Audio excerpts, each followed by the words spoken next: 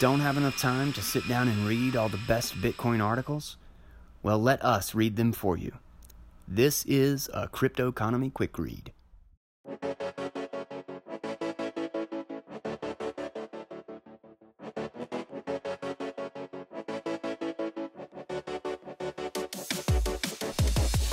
What's up, crew? Welcome back to the Crypto Economy Podcast. I have been, as I have said in the past, I'm going to be away from being able to do any episodes about a week from now, and it'll be about a 9-day period. I think it's like 7 episodes, 5, 6, 7 or 8 episodes that I'm trying to cover for, and I think I've got a really fun walk through some of the first things that I read, like kind of digging into all of the philosophy and the political implications of Bitcoin. And I've been digging through the Nakamoto Institute lately and really enjoying getting a refresh on stuff that I read so long ago. And one that I've been sitting on for a while and waiting for a good opportunity, and sitting here waiting on Hurricane Florence to do its thing might be the perfect opportunity. So this is from Philip R. Zimmerman.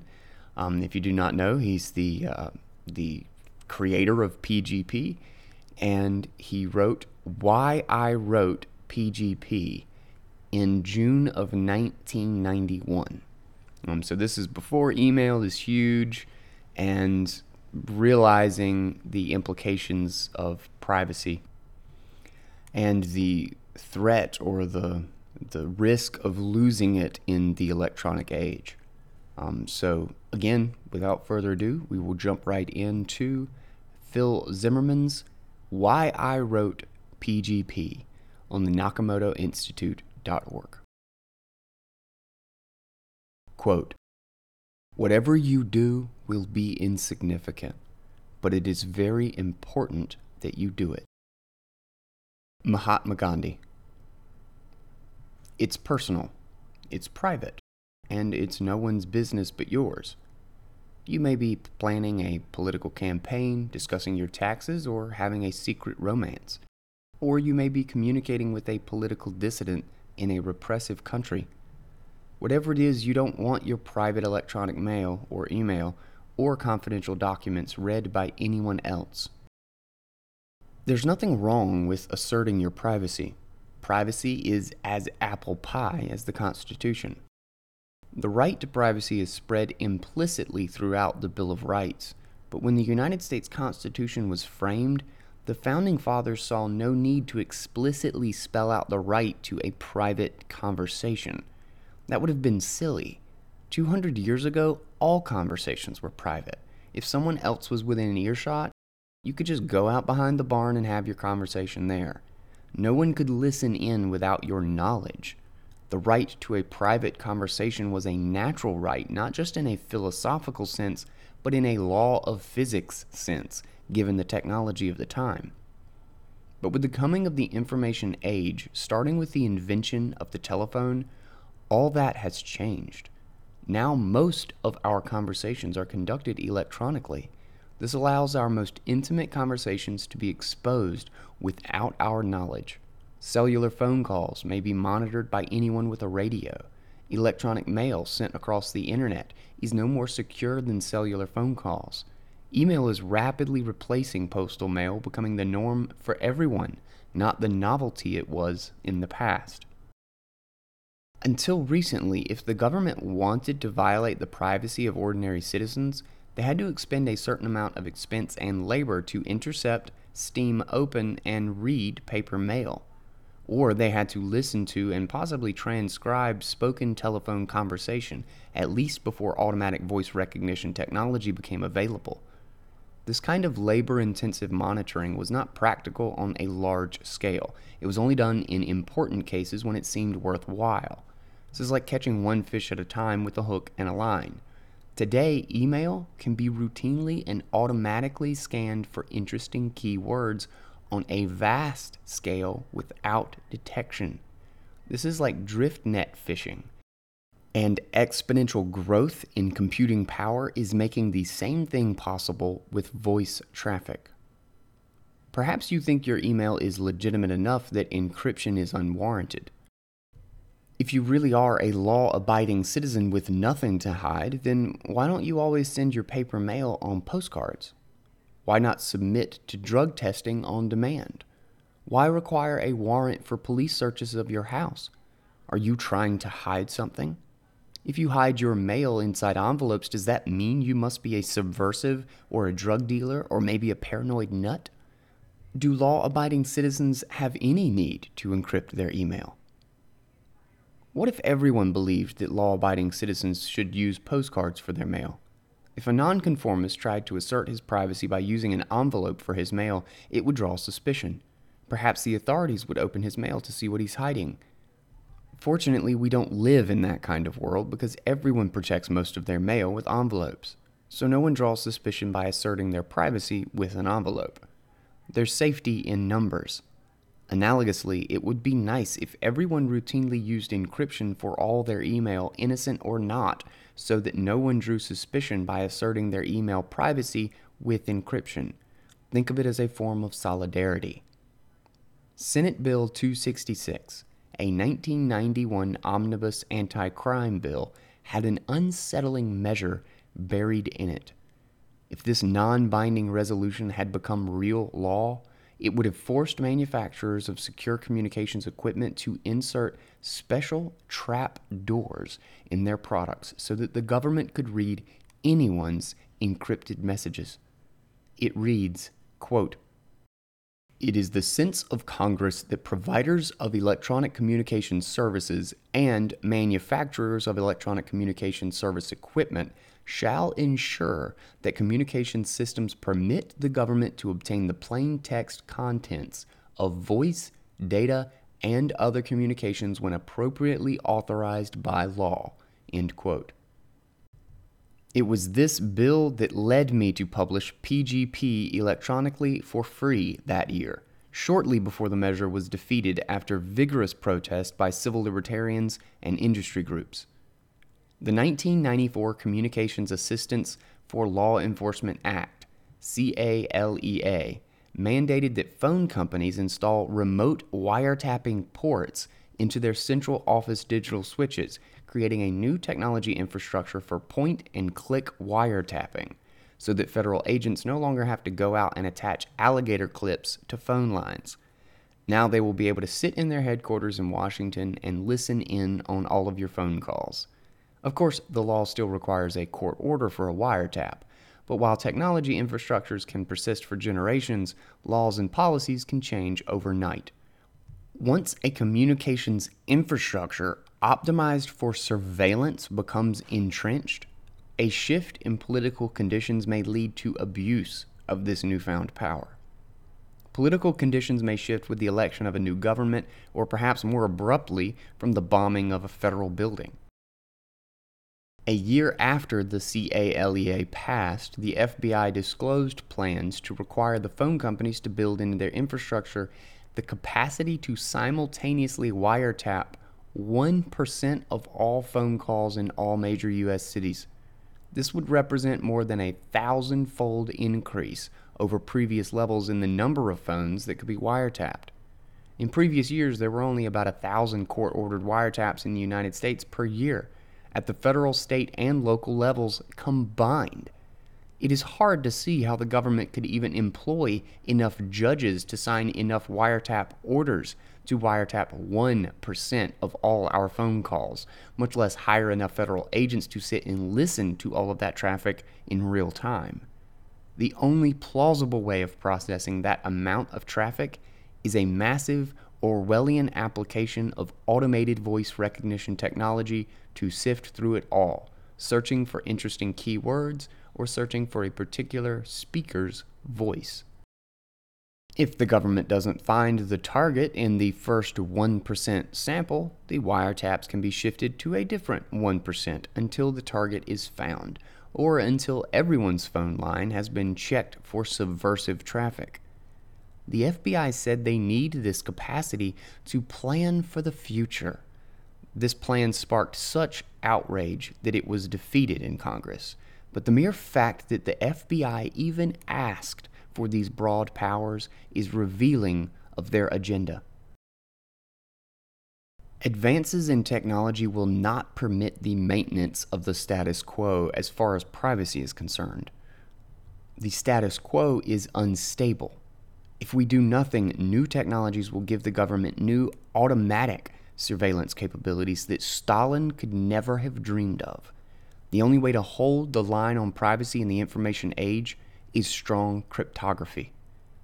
You don't have to distrust the government to want to use cryptography. Your business can be wiretapped by business rivals, organized crime, or foreign governments. Several foreign governments, for example, admit to using their signals intelligence against companies from other countries to give their own corporations a competitive advantage.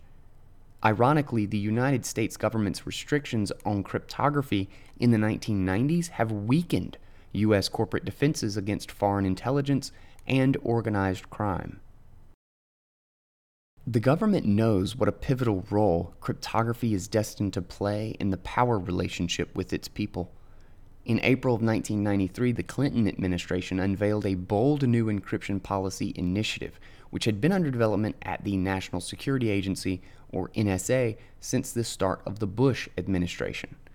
The centerpiece of this initiative was a government-built encryption device called the Clipper chip, containing a new classified NSA encryption algorithm.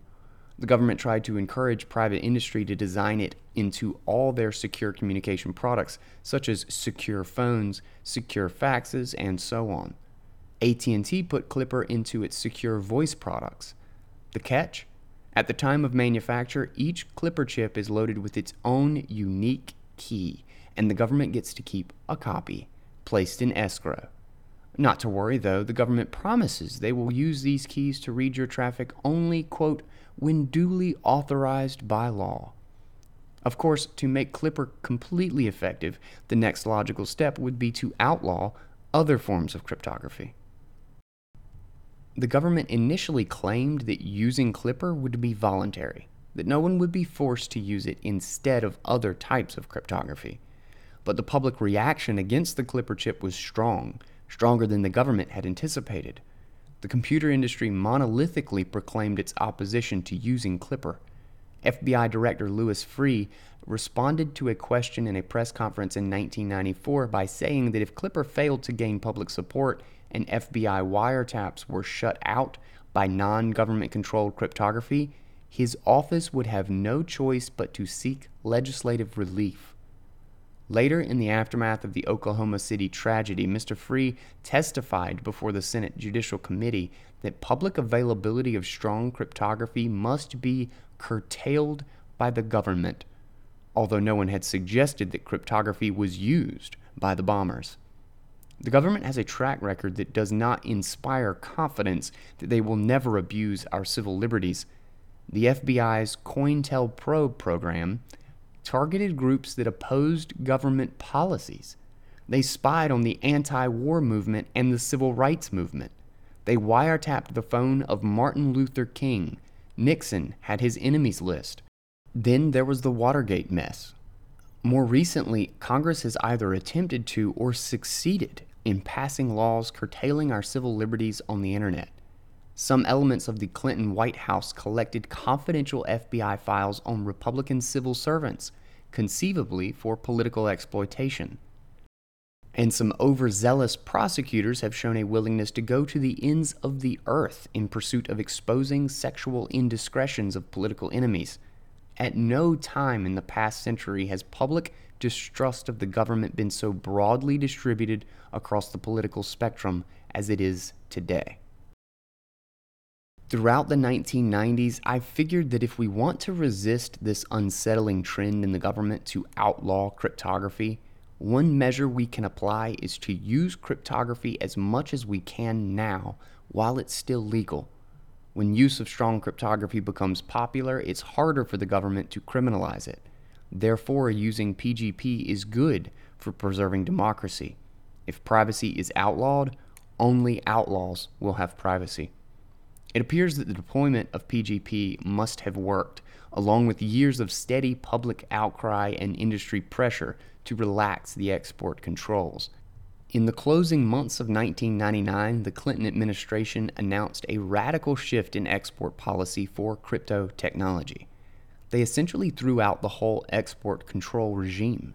Now we are finally able to export strong cryptography with no upper limits on strength.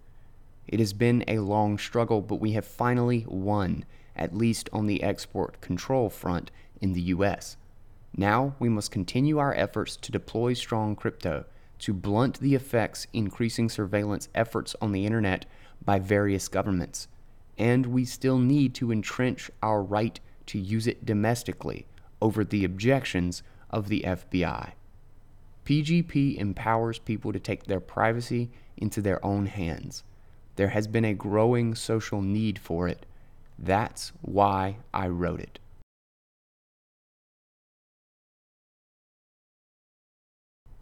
All right, and that was Philip Zimmerman's Why I Wrote PGP. And again, this was you can find this on the nakamotoinstitute.org. Note, I did say that it was written in 1991. This was updated in 1999. That's where there are a lot of references to laws and developments related to this in 93, 94, and 99. So if you were wondering why that was, why he was able to see the future, then it was just because he added a lot to this article in 1999. So at the same time that the quote-unquote battle was won over the exporting of cryptography, and it's crazy how many of the cypherpunks who are pivotal to Bitcoin, its history, and Hashcash, like all these things, were huge proponents or I guess opposers of the Clipper chip and all of these things that happened in the 90s that most people were hugely affected by without them even knowing. So many of them actually had a hand or played a part in the creation of this technology that we really are taking for granted today. I mean, cryptography is the basis of, like, without cryptography, you don't own Bitcoin. Like, there's no, the entire system of independently owning something becomes illegal, essentially, if these things had been passed. So we owe a lot more than people realize to the efforts of these people in the 90s when it wasn't even, nothing about privacy and cryptography was in the forefront of the public's mind, really. And we have still given so much power to the government. And I mean, the number of things since, I mean, we've pretty much lost all privacy outside of strong cryptography today. We've now got an entire secret court that prosecutes corporations and can hold them liable for even telling people that they're under prosecution. I mean, the insanity. We didn't even have Department of Homeland Defense, the Patriot Act, the NDAA. I mean, the number of things where we have truly lost privacy in so many ways. Like this, the battle is far from over, and we have far from won it.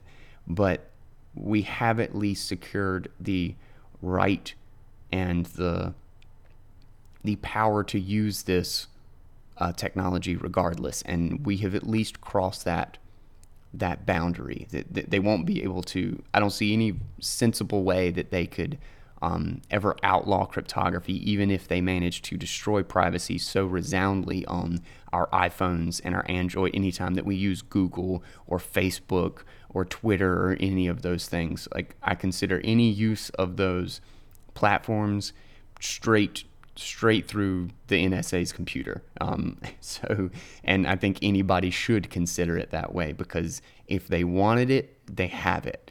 And arguably, with a lot of the things leaked in Vault 7 and what's come to light with Edward Snowden and WikiLeaks and all of the revelations we've seen in the past decade or so, I think it's pretty clear that you'd have to be a fool to think that they aren't accumulating everything, or at least as much as they can possibly get their hands on. And all of these major companies are entirely complicit, and I don't think they really have a choice in being complicit with it from what I've read. So privacy is a huge, huge concern. I say it all the time. Privacy is security. There is no way to keep your internet presence, your personal self, and your finances, particularly in the age of Bitcoin, safe without privacy. It is a fundamental element of security. Without it, security cannot be.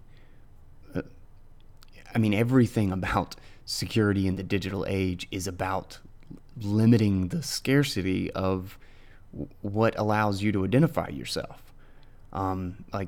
Passwords, usernames, so on and so forth. You identify yourself with personal information. When that is out there, anybody can be you, which means they have access to any part of your life that is on the internet, which is increasingly a lot of people's lives. It's arguably becoming the dominant part of people's lives, is what we do online. If we're not able to keep it private, we have no security.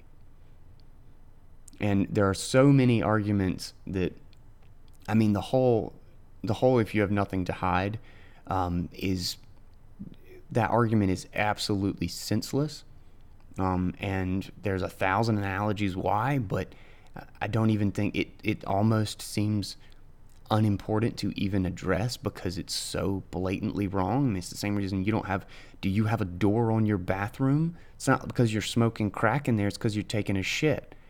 And you don't want people to look at you while you're taking a shit. And we're losing that ability. Like, we have cameras and we take our phones in there when we take a poo now. So we're going to lose that if we don't have security over our own devices. And increasingly, every part of our lives and everywhere we go, we are attached to multiple electronic devices. And if we cannot guarantee the security and the privacy on those devices, we can't guarantee much of anything anymore.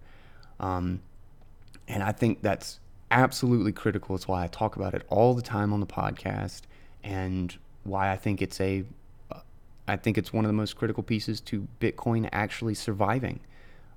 If we can't get privacy in Bitcoin, I think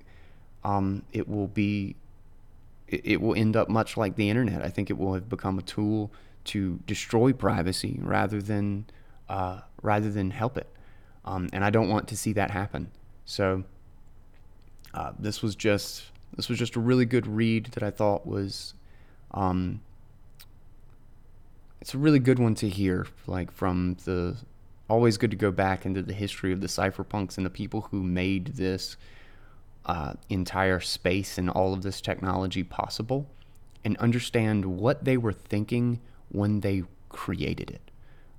Because I don't think you can separate the tool from the mission that it was built in, the mission in mind when it was built.